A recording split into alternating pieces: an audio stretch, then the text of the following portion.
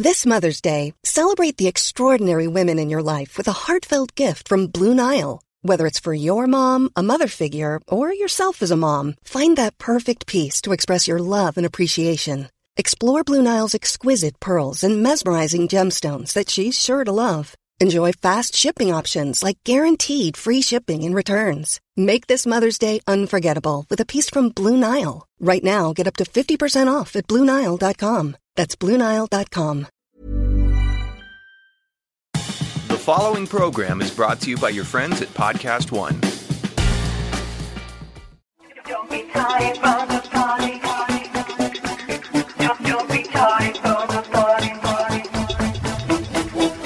Podcast One presents House of Kim with Kim Zolciak Biermann. Join Kim, her husband, and 6 children as she shares her journey to success and the positive mentality that brought her there. Come on in and make yourself at home. Now, here's your host, Kim Zolciak Biermann. Hi, you guys. Welcome to this episode of House of Kim. What's popping, Croy? Not much. Oh, yeah? Well, yesterday, What? or Friday, I should say. What happened? Oh, let's talk about you at Ariana School. But first, let me tell you guys about Miss Ariana. I was cleaning up the house the other day, Friday, I guess it was. At like 3:30 in the afternoon, I was picking up. I had all these boxes in the foyer, and I was just trying to get more, organized. And all of a sudden, it hit me for some weird reason. I was like, "Oh my God, Ariana is going to be a senior this coming year, and she's not going to be here after that every day. Like if the boys wanted to ride their 4-wheelers, so I text Ariana like, "Hey, you want to ride 4-wheelers with us? Because I don't want to go alone and sit there because I'm so anxious about it." She's like, "Yeah, I can't wait." Blah blah blah. So I thought, "Oh my God, what if she's not around to?" I think it's 50-50. I don't think 50% chance she's going to go somewhere, 50% chance she's going to be there. Oh, really? Yeah. Oh no, I'll be she's going to here. college. Uh, She doesn't have a fucking choice. She's I like know a she straight doesn't, A but she student. thinks, She thinks just says otherwise. that because she thinks she's cool. Uh-huh. But anyways, so I was kind of like really sad. I was like, oh my God, where did the time go? I remember when I was pregnant with her, going through a divorce at 7 months pregnant, I was like, how the fuck am I going to do this on my own with 2 girls? This is just nuts. I really was so overwhelmed and so stressed. And I look back now, and had I known then what I know now, I wouldn't have been stressed at all. So It was just so stressful and just so exhausting. And oh my God, it was definitely a lot. Wouldn't change it for the world. And, I posted on my Instagram the other day about it. I was like, I just always gave the girls all that I had, and you just got to keep on believing. And that's basically what I did until your fine ass came along. Oh, man.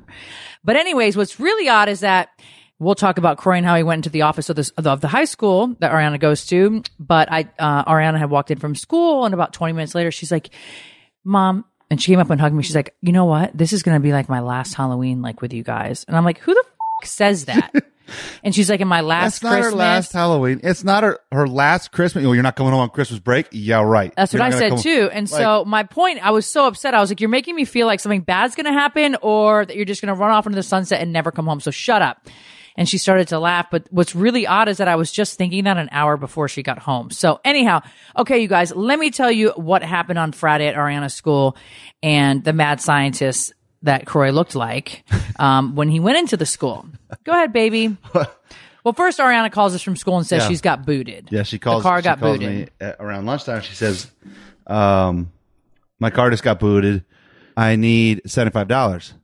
And I said, "Oh, not my problem." And she says, "I don't have time for this. Like, what am I supposed to do?" I said, "Well, have them invoice you or bill you or something. I don't know." And she says, "It doesn't work that way." And I said, "Well, whatever. Figure it out." She's like, "Fine, I'll figure it out," and hangs up all angry. Like it's my fault. You're the one that got yourself in the position. Figure a way out of it. It's not, So I go pick up the boys from school, and on the way out of the parking lot, I decide to call Ariana to ask her how things are going or see where she's at. And she's still sitting in the office at the front of the school. She gets out early, by the way. Her normal school gets out at 3:30. I think on that day, she gets out at like 2:30 or something. So she is sitting there, and it's about 3:00. And I said to her, "Did you figure it out?" She said, "No, I'm still sitting here. I have to wait for an administrator." And I said, "Okay, well, like, are you going to pay it?" Or she said, "Well, I'm going to try to talk to him first." And I said, "Okay, well, do you want me to come help you?" And she says, "Yeah, sure. Come on over here." So I pull up to her school. And mind you, I'd been just home all day, working and just around the house. And when I went to go pick up the boys, I never get out of the car. So I didn't have my hat, and I've been growing my hair out. And I'm talking, he looked like a fucking mad scientist. My hair is probably, a good 8 to 9 inches long on top, and it literally was sticking like straight up and like everywhere, every which direction and whatnot. And I totally had kind of forgot that I had A, my hair looked like that, and B, I didn't have a hat on. So we pull up to the school, the boys get out, I walk into the front office, and the nice receptionist lady is at the front there, and she says, "Can I help you?" I said, "Yeah." I said, "I'm here to get my daughter's car unbooted." And she says, "Okay, well, you're gonna have to wait for an administrator." And I said, "Well, what do you mean? You can't handle it? Like, I can't, you can't like, get the boot off?" She says, "No, it has to be an administrator." So right then and there, I instantly get irritated in a sense that because you've had Ariana sitting at your school now for like 45 minutes when she should have been free to go. Like, exactly right. It's one thing. You can't hold somebody there. Like I understand if you got to, handle your parking and you got to try to control parking, and if students are supposed to be in a spot, then they shouldn't be there and whatever. But if you got to ticket them or whatever, but she should still be able to get in her car and drive away, in my opinion. It's not like she was blocking like a handicap spot, or she was just in a spot that isn't quote unquote student parking, right? And so she originally had gotten in that spot, she said, to be in that spot just for like 5 minutes. She was going to take the afternoon off. She had a doctor's appointment. So she was running back in to get a couple of sheets of homework and was going to run right back out and leave because she had forgotten it. So she came back, parked right there, and then went in. So, but then when she got booted, I just said, I can't come deal with it. Stay at school. So I'm asking this lady, I said, well, where does it state that you guys are booting vehicles and it's my responsibility to pay $75? $75. That's insane. Yeah. I said, where that information's never been disclosed to me. I didn't sign off on an agreement that states that, like I didn't sign a student handbook or a parent handbook or like, I said, ultimately that $75 comes out of my account. I said, well, where did I acknowledge that was going to be okay? And she says, well, it's just what we do. And we, typically the students pay for it. I said, it's still coming out of my account. Like whether I make Ariana pay for it or not is not any of your business. It's still coming out of my account. Right. And so she is really giving me a lot of attitude, like a ton of attitude, and being real snippy with me. And so I just said, look, I didn't agree to this sort of thing. She said, well, the students know that they're not supposed to park there. I said, well, that's fine or whatever, but I didn't. It was never disclosed to me. I'm the one that's supposed to have to pay for it. It's just, that's silly. And you've been holding her hostage for 45 minutes. Right. So I think there must have been like a little help button. There must or have been like a fucking panic button, like you said, underneath for the, sure. I'm underneath sure. the desk. Had to have been a help button or a panic button because all of a sudden she's getting real snippy. I'm just stern. I'm like, look, I don't. She says, well, do you want to speak to an administrator? I said, sure. I'll speak to somebody right now. Well, we can't. They're in a meeting. And she said, can you wait? I said, yeah, I can wait. For how long? Like 2 or 3 minutes? She said, yeah, like maybe 5. They have to be out at 3:15 because they have bus duty at 3:30. I said, sure, I'll wait.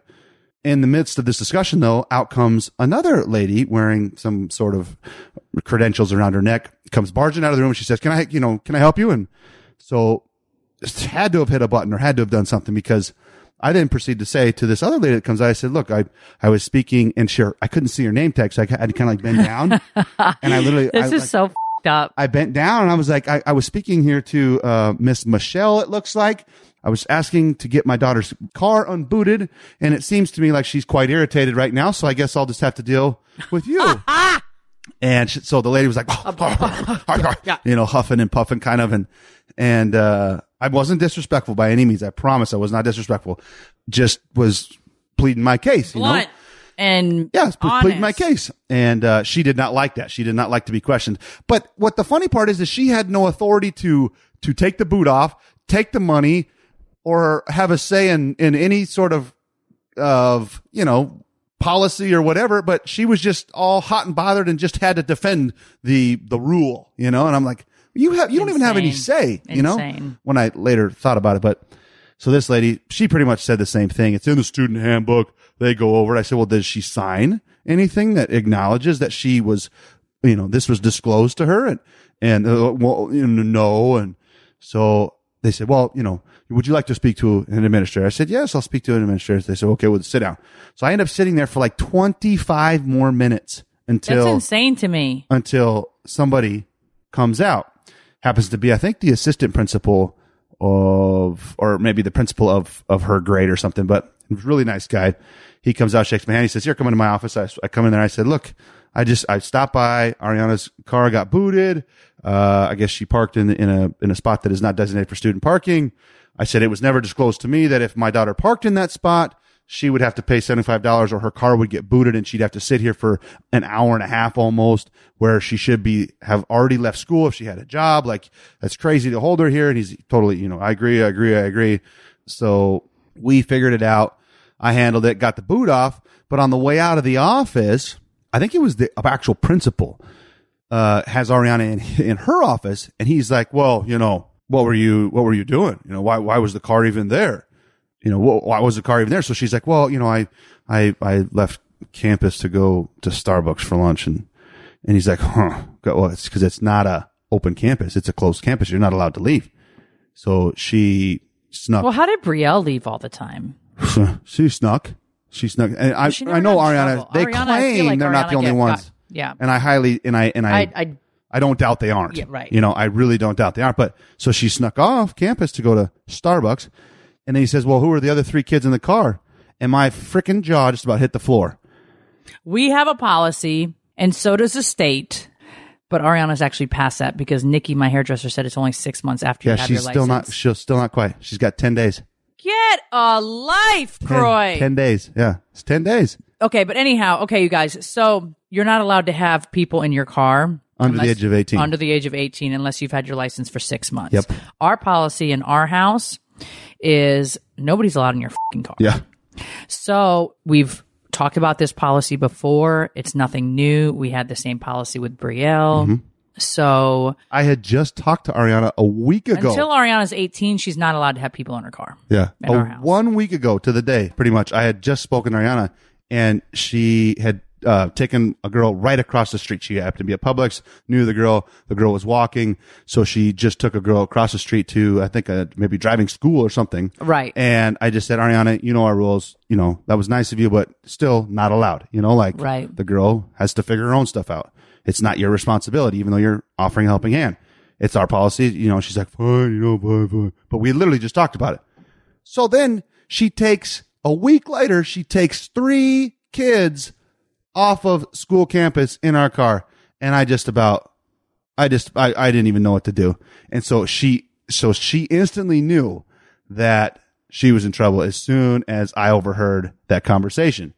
And the principal, he was pretty stern with her, and he just said, that is not what you should be doing. Not okay. I don't, basically, I don't want to ever see that again. If I do, you're going to be in trouble. And she's like, I know, I'm really sorry. I know better than that. I shouldn't have done, blah, blah, blah. And so then she gets home, and I said to her, Ariana, we just talked about this a week ago. Like, what are you doing? And she's just straight faced. No answer. Nothing. She had nothing. I said, where was the gray area when I said nobody is allowed in your car when I first told you that rule, the second time I told you that rule, and then just last week when we talked about it and you had somebody in the car? There's no gray area. I said, what's confusing about that? No one's allowed in your car. Well, you're right. She really didn't have anything to say. Because she doesn't. But what's funny is I'm at home waiting for Croy to get home because we're waiting. The boys have to get their hair cut, and Nikki's been waiting on them. So Croy calls and he's telling me this story, and he's like, the best part of it all, I didn't have a hat on. And I said, there is no fucking way you left this house looking the way you looked. It was like sticking straight up, curly. It was an absolute disaster. I literally looked like Albert Einstein. Literally looked like. And I'm sure they thought I just was nuts. I'm absolutely certain of it. They were looking at me like I was nuts, and it didn't really click until it clicked on the way out, pretty much. That I'm like, oh my God. KJ or Cash would, typically say something like, Dad, your hair, or like you look crazy, or. Yeah. No, they definitely didn't have anything to say to you. So Ariana, She's a little grounded. she is grounded. She is, sadly. I just don't get that. Like, It's hard to ground a student or a child that's such a great student. Right. You know, it's like it's hard. But Ariana, she pushes her limits with a couple things, and that's one of them. Her friends are so important to her, and the two girls that she's been hanging around with, I'm not too keen on, and she knows that. And she's like, "You don't like any of my friends." And it's like, no, I mean, you're not making good choices. I wonder half the time if she met these bitches on Twitter. Like, oh, I don't know, but she really tried something doing this, because we had literally talked about this a week ago, and it's like, he wasn't serious, or whatever. I'm like, Ariana, like what? Like, that's insane. Yeah, she pushed the envelope. But again, she's grounded, so she loses the rights to the car for a little bit, and it is what it is. Hey, you guys, I am super excited to talk to you about FabFitFun. FabFitFun is a seasonal subscription box with full-size, yes, you guys, full-size beauty, fitness, fashion, and lifestyle products. It retails for $49.99, but always has a value of over $200. But my listeners can get an even better deal. Go to FabFitFun.com and use coupon code KIM to get 40% off your first box. The winter box, you guys, the winter editor's box is available now, and it is amazing, and they sell out super fast. So hurry up and sign up. You will not want to miss this box. It has products like a knit throw from Mark & Graham, an exfoliating scrub from Kate Somerville, a ceramic bowl set from Pier 1, and that is just the beginning of it, you guys. Do not miss out. They sell out super fast. Remember how great Christmas was just a few weeks ago? Well, getting your FabFitFun box in the mail feels like Christmas 4 times a year. You guys, when I got my first box, which was 3 or 4 years ago, I was so excited, didn't know what to expect. And when I opened it, it had the most incredible products and some of my favorite products I've gotten from FabFitFun over the last 3 or 4 years. It's really fun. Women love it. It's a great gift to give you guys. Check out FabFitFun.com and use code KIM to save 40% off your first box, making only $39.99. Again, that's FabFitFun.com and use code KIM. You deserve to treat yourself. In other news, the boys' basketball game, they won Saturday. Yep, 2-1. They won Saturday. I can't even keep up with that, but it was really cute. It was tied. It was a really good game. Yeah. It was 10-10, and then they kept going in overtime. A couple minutes. Yeah, they had one. They had 1 minute overtime. The team they were playing had the ball right underneath their basket. They got like 4 shots. One of them went in, toilet bowl, and right back out. And it was like, a blessing. Oh, right. And you could just see it in KJ's face. He's so frustrated. He's nervous. He's popping his knuckles. He's like, please just don't make a basket. And then Brielle and Slater there too. And so he's like trying to show off. And so he's real nervous. Yeah. He's hot, red faced, and he just doesn't want that basket. So then the second overtime, they pretty much had the ball the whole time, and they got like 2 or 3 shots off. They got fouled quite a bit, and none of theirs were really that close. The other team's shots were much closer. And so after the second 1 minute overtime, then it goes to a sudden death shoot off. And so each team gets a chance from the kids' free throw line. And first up, what do you know? It's Cash. And he makes it. He makes it. I was so proud of him. I was a little bit nervous because when it's so easy, sometimes it's kind of like, you know, like you're just going to too much overthink pressure. it. Yeah. Swoosh, went right in. Then the kid on the other team he made like 4 shots for them. Shit. Yeah, he got like 8 points. And then he had the buzzer beater to tie it too. Oh yeah, he did. Yes, and that's one of KJ's best friends. From like 3-point range. He's so short. He's like half the size of KJ. Literally half the size of KJ. And he's throwing this ball like it's shoom, and it's just soaring through the air.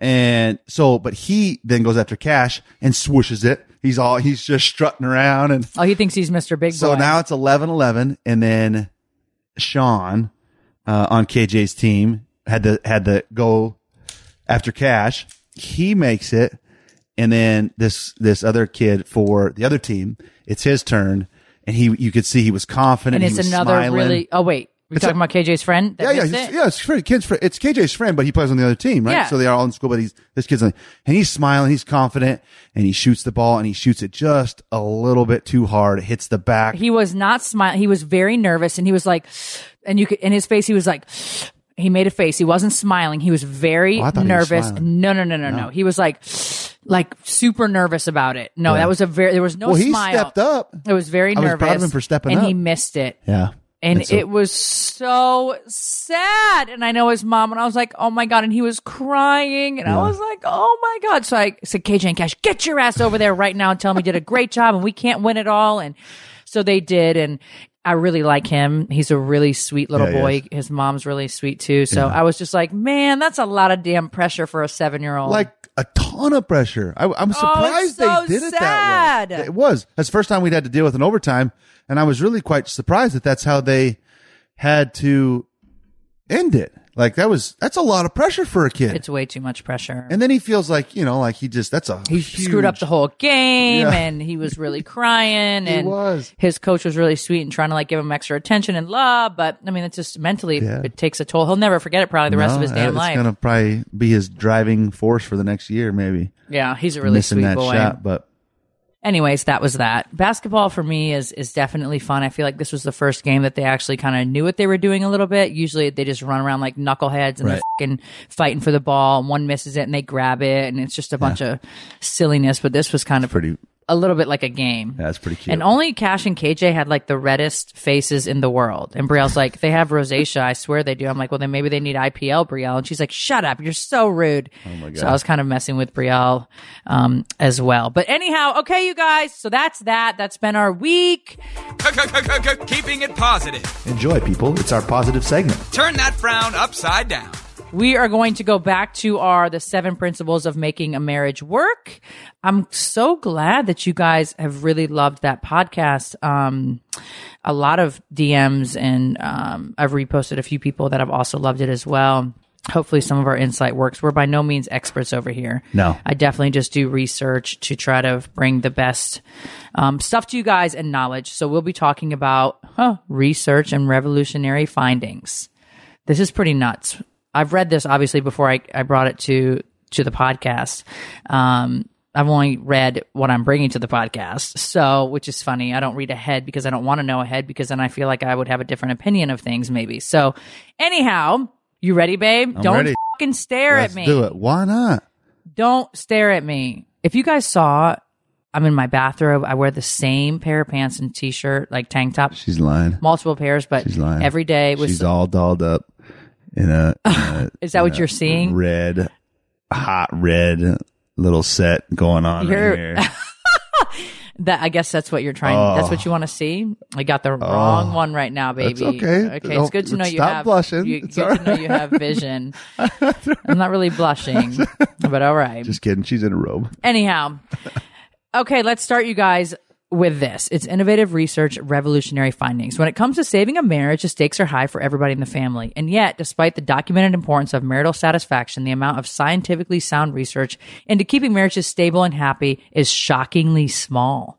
When I first began researching, again, this I'm reading from the book, Marriage more than 40 years ago, you could probably have held all the good scientific data on a marriage in one hand. By quote unquote good, I mean finding that they were collected using scientific methods as rigorous as those used by medical science. For example, many studies of marital happiness were conducted solely by having husbands and wives fill out questionnaires. I found this very interesting.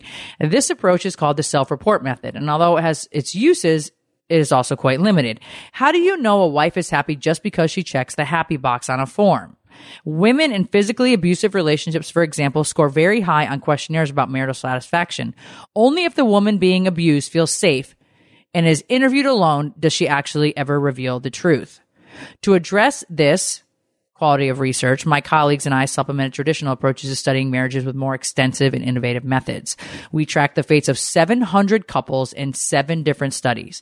We didn't just look at newlyweds, but also long-term couples who were first assessed while in their 40s and 60s. In addition, we analyzed couples who just had their first baby and couples parenting preschoolers and teenagers. We have examined the relationships of couples from diverse economic status, racial and ethnic groups, and sexual orientations. Most of my long-term studies have entailed extensive interviews in which the spouses detailed for me the history of their marriage, their philosophy about their relationship, and how they viewed marriage of others, including their parents. I videotaped them talking about each other, how their day went, discussing areas of disagreement in their marriage, and also conversing about joyful topics. And to get to the psychological, read of how stressed or relaxed they were feeling, I measured their heart rate, blood velocity, sweat output, respiration, and endocrine and immune function throughout these taped interactions. That shit stresses me out fucking reading it, dude. I'd be sweating just fucking because I know what the hell you're doing. You know what I'm saying? Maybe, but they get a baseline. So if your baseline is nervous and you get more nervous, ultimately they still have a baseline. Interesting. Yeah.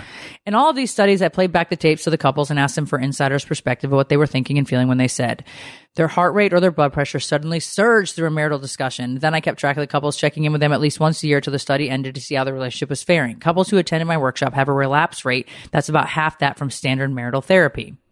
My colleagues and I were the first researchers to conduct such an exhaustive observation and analysis of married couples. Our data offered the first real glimpse of the inner workings, the anatomy of marriage. These results, not my own opinions, form the basis of my 7 principles for making a marriage work. These principles, in turn, are the cornerstones of the remarkably effective short-term therapy for couples that I developed along with my wife, clinical psychologist Dr. Julie Gottman. Thousands of couples have attended our program. Almost all of them have come to us because their marriage was in deep distress. Some were on the verge of divorce. Many were skeptical that a simple workshop based on 7 principles could turn their relationship around. Fortunately, their skepticism was unfounded. Our findings indicate that these workshops have made a profound and powerful difference in these couples' lives. I love this book. I think it's really cool. It's amazing. When it comes to judging the effectiveness of marital therapy, it seems that 1 year mark is a pivotal point. Usually by then, the couples who are going to relapse after therapy have already done so. Those who retain the benefits of therapy through the first year tend to continue their long term. So we put out workshops to the test by doing an extensive 12-month follow-up on 640 couples. And I'm happy to report a success rate of about 75%. I'm even happier to report a very low relapse rate of 20%. The national relapse rate for standard behavioral marital therapy is 30 to 50%.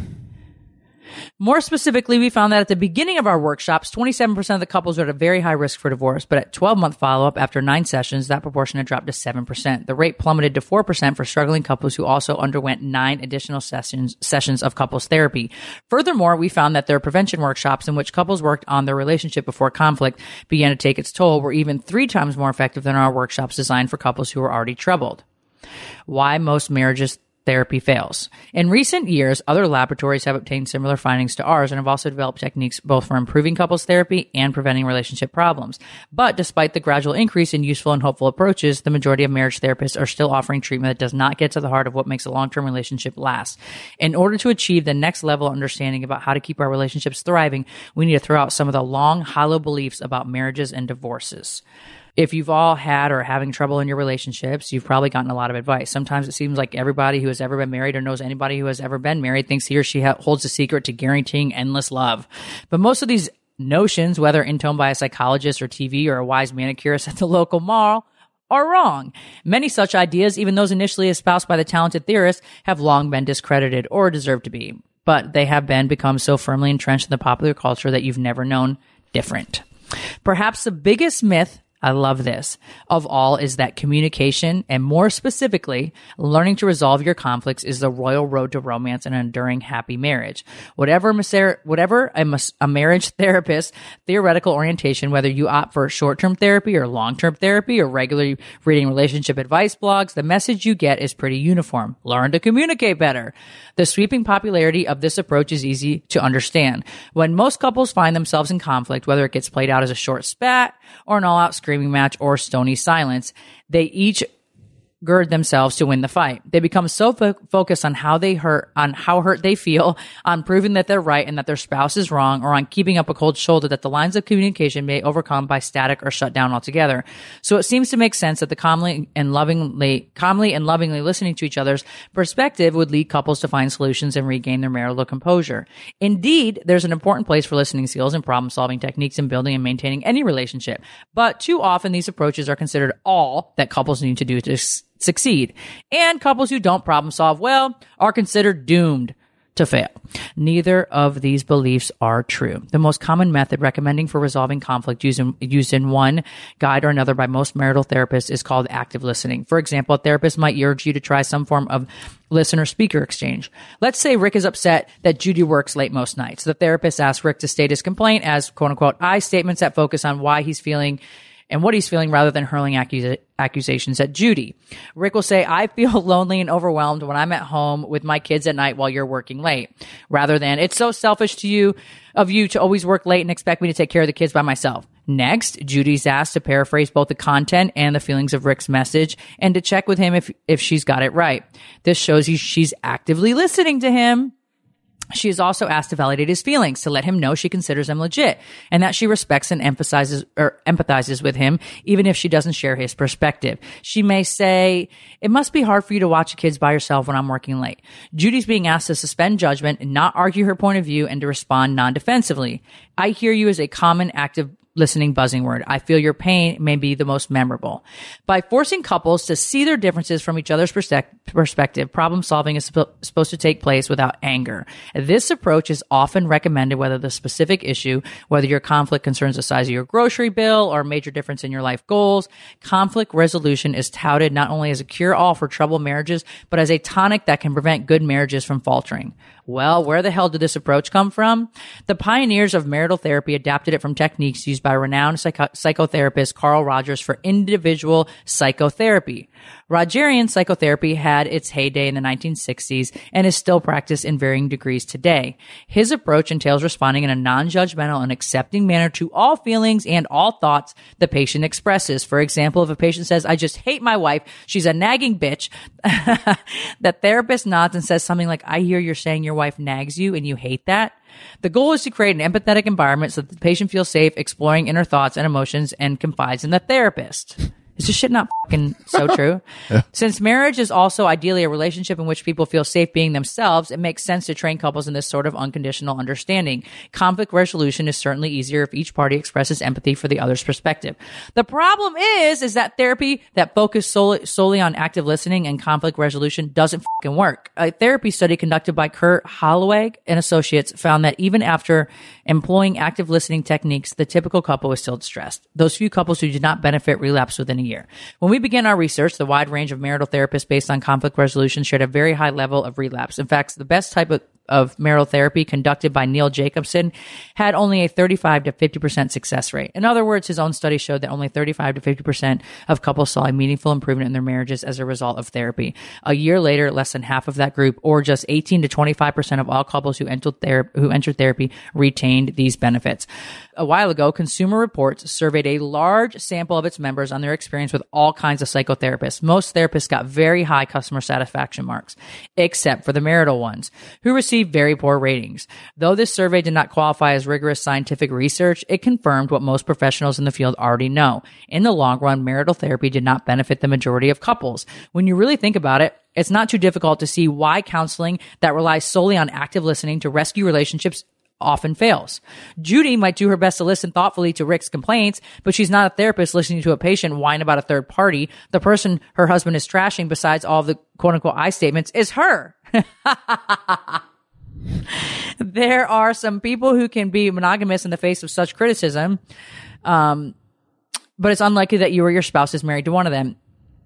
Even in Rogerian therapy, when the client starts complaining about the therapist switches from empathy to other therapeutic approaches, active listening, asks couples to perform Olympic-level emotional gymnastics, even if the relationship can barely walk.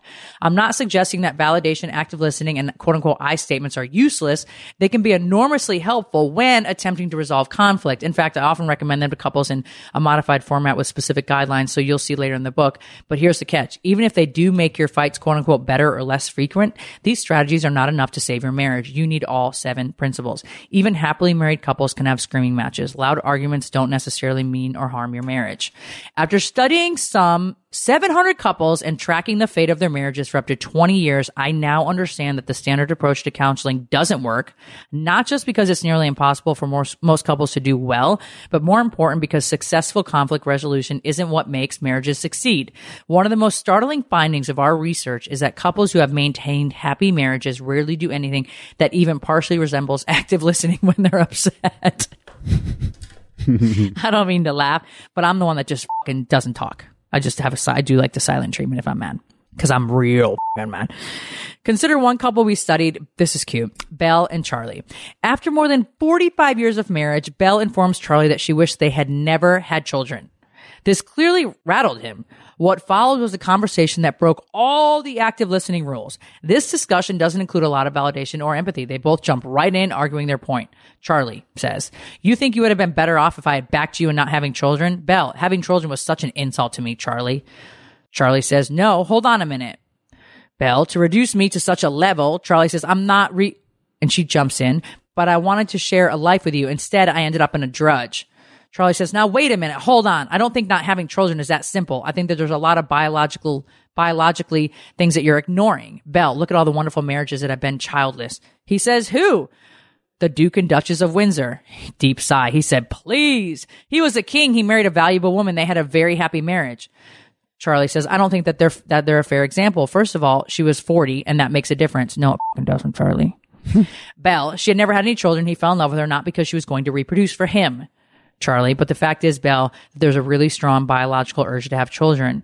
Belle says, "That's an insult to think that I'm even regulated by biology." Charlie says, "I can't help it." Belle says, "Well, anyway, I think we could have a ball without children." Charlie says, "Well, I think we would have had a ball with kids too." Belle says, "I didn't have that much of a ball." Belle's bitter. Charlie and Belle may not sound like the couple of the year, but they have been happily married for over 4 decades. They both say they're extremely satisfied with their marriage and devoted to each other. No doubt that they've been having similar in-your-face discussions for years, but they don't end angrily. In this conversation, they go on, they discuss why Belle feels this way about motherhood. Her major regret is that she wasn't more available to spend time with Charlie. She wishes she hadn't always been so cranky and tired. There's a lot of affection and laughter as they hash this out. The bottom line of what Belle is saying that she loves Charlie so much, she wishes she had more time with him. Clearly, there's something very positive going on between them that overrides their argumentative style. Whatever that quote-unquote something is, marriage counseling that only focuses on quote-unquote good fighting doesn't begin to help other couples tap into it. Bada bing, bada boom. So what I gather from that is that you know, I think if you're in counseling, obviously just don't call your counselor tomorrow and say, "We're out, we're done, ain't working." Yeah, I'm just reading from a book. I'm just giving you. I would offer this suggestion to you: go get the 7 principles for making marriage I'm going to read it work. to you. Right.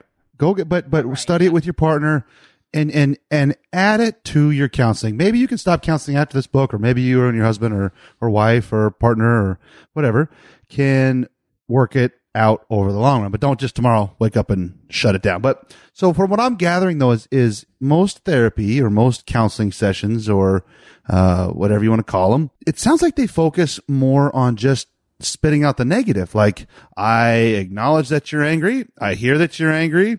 I accept that you're angry, and it's okay. Make me angry. But Gottman is more focused on understanding, you know, somebody's emotions, having that emotional IQ like we talked about last week, and then continuing to build on those emotional IQs and finding the positive.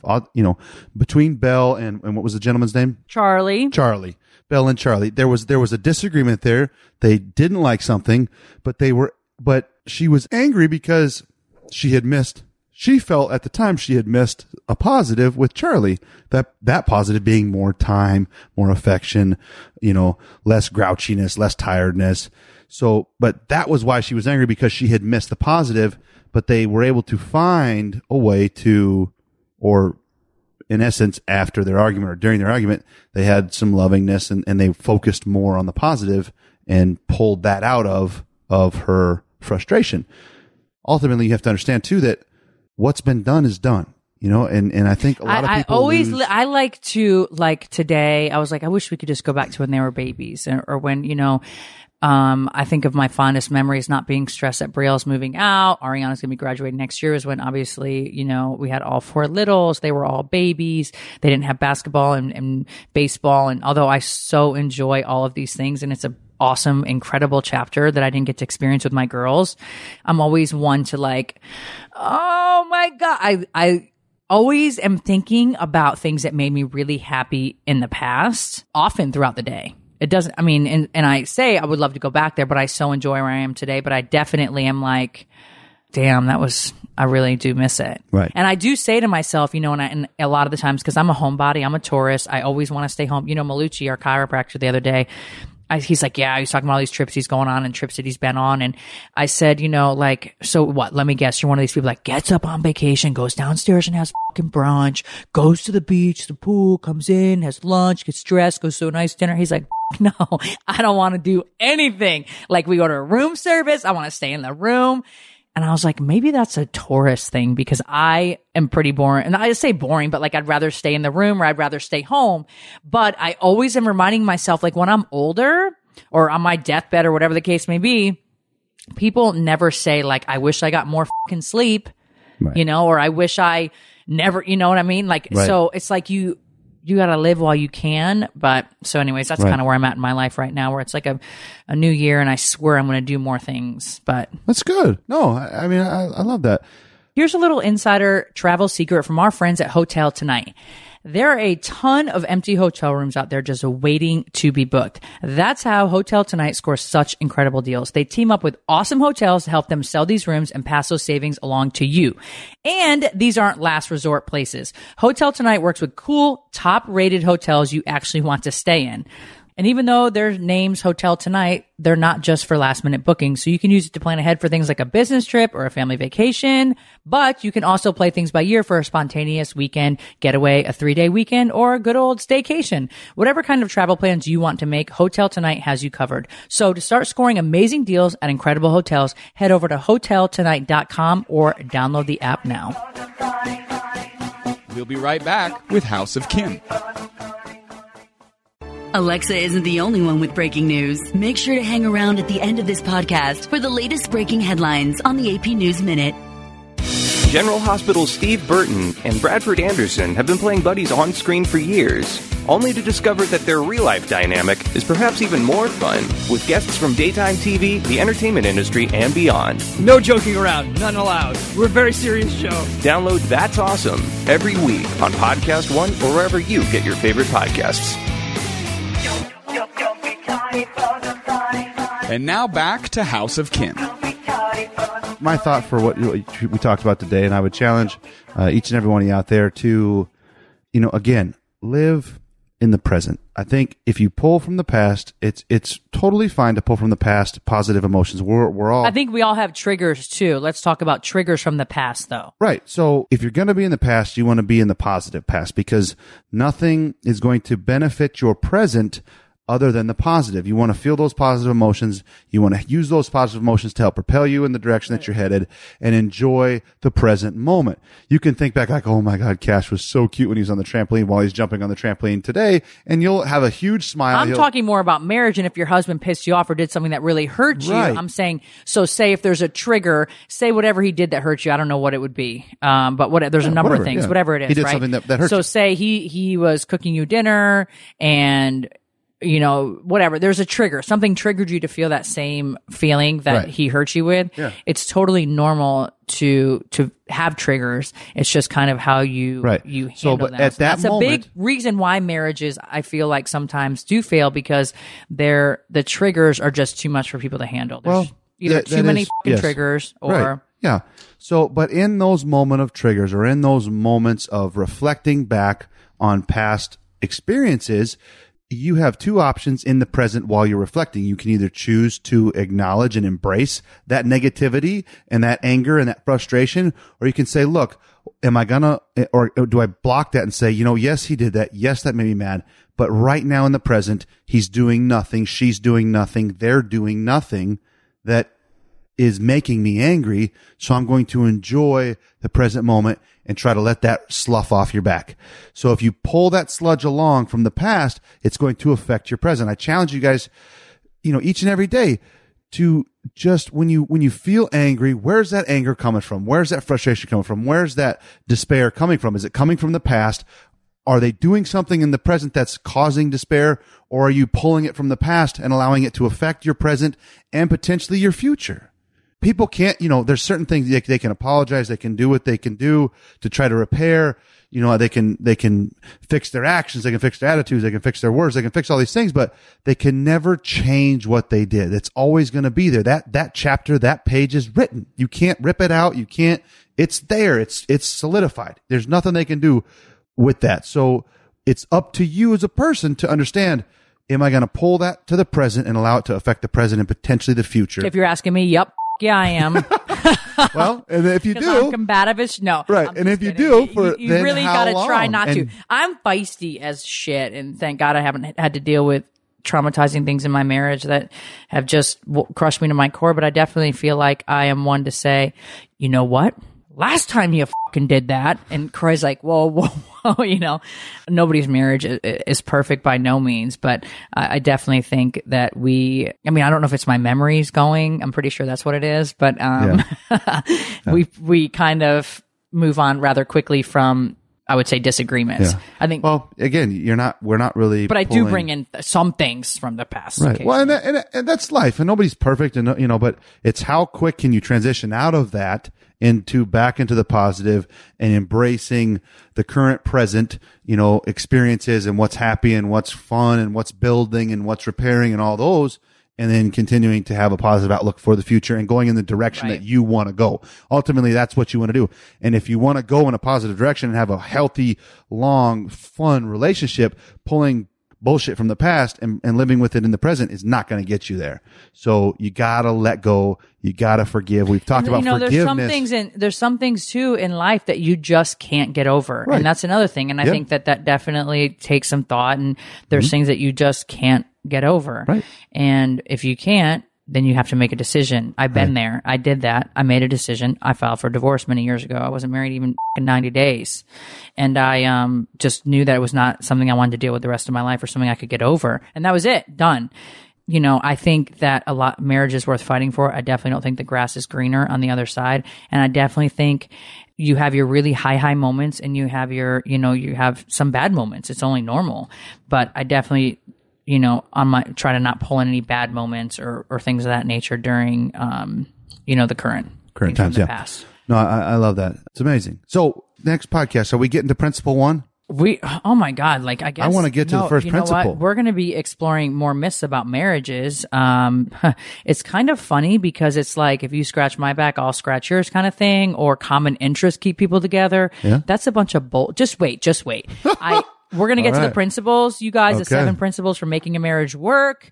I am really, for whatever reason, feeling such a need to do this. So I'm going to do it, and I'm going to keep doing it. But, so we're going to talk about these myths, because I think that's interesting too. Like, Croy and I could not be more opposite in the food arena. Like, I don't eat meat. He loves it. I love vegetables. He's kind of liking those. He loves like candy. I love chocolate. He loves chips and that kind of thing. I'd rather cookie. We could not be more opposite. Like, if I say, oh my God, babe, this is so good, he's like, I didn't like it at all. I didn't like it. So it's kind of funny. And he loves football. I don't even know how to play it, even though he played it for 8 years, you know, so I know that common interests don't keep people together, and I love the beach. You'd rather go skiing, I think, you know, just kind of. Not always. You're making valid points, but those are not always the things. I don't budge on my tastes and my preferences and where I'm going or what I'm eating. Croy's like, you know, he's open and more lenient, and I think that plays a big role. And I went to every football game and I just watched his ass the whole time. It's probably why I never fucking learned how to play it. But so I'm supportive. It's not that I'm not supportive. I just, It just didn't interest you per se. Your ass in a uniform interests me, of course. Yeah, but the game itself did not. No, I think it's the hardest thing to learn. Yeah. I mean, I watch it on TV. It's really way not. different than watching it in person. So easy. It's so fucking hard for me to learn, dude. And there's so many weird like things. You can't grab a face mask, but this guy can trip you. Yeah. You can't fucking push a quarterback, but you can tackle somebody. I don't know. It's all fucked up. Yeah. But anyways, okay, you guys, on to our golden nugget.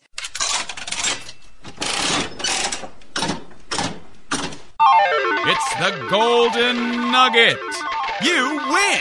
This is a fun golden really nugget. Cool. And I picked this one. Some fucking bitch, I blocked her on my Twitter. Wow. Was like, your Boom. ginger, ugly-headed child is so disrespectful and rude. She must be talking about how KJ said off or whatever he said when he was like in the monitor at the gate when he called the house phone when he was like little or whatever. Oh, okay. And I don't know what she must have watched that on Dopey Party last week. She was so fucking rude. But anyways, scientists are showing that redheads are actually genetic superheroes. Yes, you guys. we are. So I wanted to read this. In most cases, redheads are maligned by society. Basically, so they either love you or they hate you. Yeah. There's no really in between. Pretty much. Yeah. You're either loved by people. You're either sexy or insulted. Yeah. Yeah. There you go. Yeah. There's no in between. However, many important people have red hair, and some of them are Ed Sheeran, Prince Harry, Jessica Chastain, and most of their conversations is about their red hair color. However, Erin LaRosa not long ago published a book called The Big Redhead Book, Inside the Secret Society of Red. In order to reveal more about them and to prove society wrong, it is her own book she explains that the people who have natural red hair have to be proud of that. Additionally, she stated that there are natural biological benefits of being a ginger. She discovers a lot of interesting facts for having red hair. She says that they are the real quote-unquote unicorns of the world. Moreover, Erin says that gingers are blessed in more important ways as they are able to handle pain more efficiently than other people. The reason behind this is the MC1R gene mutation, which gives them the red color. Also, one study conducted in the McGill University in 2003 proves that with natural red hair, you're more tolerant to pain. 25% more than those who have other hair color. The research from the University of Louisville said that redheads need roughly 25% more general anesthesia if they go under surgery, meaning that they are more resilient people. This university also conducted a study in 2005 saying that redheads are also more sensitive to temperature changes, and they are the first ones to know when winter is coming. They also need less vitamin D than other people, which you would think the complete opposite, because they produce more of the vitamin in a shorter period of time because of their gene mutation. This means that you should be proud if you have red hair. My mom used to tell me all the time, because she's a hairdresser, that what a dope photo, right? So cool. All the red hair. Yeah. My mom used to tell me that redheads have more hair on their head than anybody else. They have more, more strands per square inch or whatever. Yeah, they have more hair, more whatever, and they have like the most beautiful hair. So, which is very, very funny. I never thought that I would have a redhead. KJ's. I don't know if we would. We definitely have some red undertones for sure. We're not like bright red. No, KJ. I was going to say KJ's like a. But sometimes in certain lights we do look bright red, but then other times we don't. Like if it's quite bizarre. I don't know, but you don't have. It's pretty dark right now in the winter. It doesn't. It's more like auburn color than it is like a orange red. or like an orangish red. Orangish red, yeah. They definitely are not orangish red. You want to hear another interesting fact? I don't know where I read this. At some point, there will be no more redheads on the planet. We will become extinct. How? Because it's a recessive gene. So at some point, I want to say like in the next 100 years, like it will work its way out of our genetic makeup. You know what's there really will be funny, no more you redheads. guys? Croy and his two sisters, they each have a blonde, a brunette, and a redhead. As for our children, yes. For children. Is that not creepy as shit and so weird? Cash is blonde, KJ's a redhead, Kaya's brunette. Yeah. And your sister, same thing. And your other sister, same thing. Yeah. That's really funny. But just so you know, both of Croy's parents have very dark hair. Dark hair. There's no red hair there. No. So it's very interesting. Yeah. But I think it came from my mom's side. It didn't come from my dad's side. It came from my mom's side. The Norwegian. Well, how are all three? Well, you're not really a redhead, but Krista, your sister's a redhead. Yeah, she's like red. And so is Kelsey. Kelsey's way more red than I am. Yeah, we all three had red hair. Yeah, you're not red anywhere else. No. So much TMI right there. Well, Brielle, we'll talk about, or I should say Brielle or Ariana, they're like, yeah, ginger pubes. And I'm like, what? And that's how they refer to some people. Oh, God. And I'm like, I don't know. You guys Anyways, are fucking nasty. us redheads, are you trying to change the subject? We are. I am. That's TMI. But us redheads were badasses. You are a badass, baby. And you know, we're an extinct. Green eyes and red hair are both recessive genes. Kane has both. He has green eyes and a reddish hair. Yeah, okay. We're a group that's going to go extinct. So, but you know what's funny? Cherish us. Not everybody stays red. So, for example, Kane, he's got auburn hair, but his eyelashes are jet black. Yeah. And Psychic Natalie Tomlinson, who was on our podcast, she always talks about how Kane's going to have jet black hair, which I have. We'll find out. I had. And that Cash, who's blonde and was like blonde, towhead blonde as a baby, will also have dark hair. We'll see. So it'll be interesting. But KJ has kind of lighter eyelashes. He's stuck with his color, I think. It's good. That kid. He is a very special human being. We're going to keep passing on the red hair gene. That's so cute. All right, you guys, thanks so much for tuning into this episode of House of Kim. We will see you or speak with you on Wednesday. Yep, tune back Wednesday. Thanks for listening to House of Kim with Kim Zolciak Biermann. Catch new episodes weekly exclusively on PodcastOne.com, on the Podcast One app, and subscribe on Apple Podcasts. If you love the show, don't forget to leave a rating and review. so thankful for our sponsors who make House of Kim possible week after week. The sponsors for this episode of House of Kim are FabFitFun. Go to FabFitFun.com and use coupon code Kim to get 40% off your first box. Hotel Tonight to start scoring amazing deals at incredible hotels. Go to HotelTonight.com or download the app now. Selling a little or a lot? Shopify helps you do your thing however you cha-ching. Shopify is the global commerce platform that helps you sell at every stage of your business. From the launch your online shop stage to the first real-life store stage, all the way to the did we just hit a million orders stage. Shopify is there to help you grow. Shopify helps you turn browsers into buyers with the internet's best converting checkout. 36% better on average compared to other leading commerce platforms. Because businesses that grow, grow with Shopify. Get a $1 per month trial period at shopify.com/work. Shopify.com/work.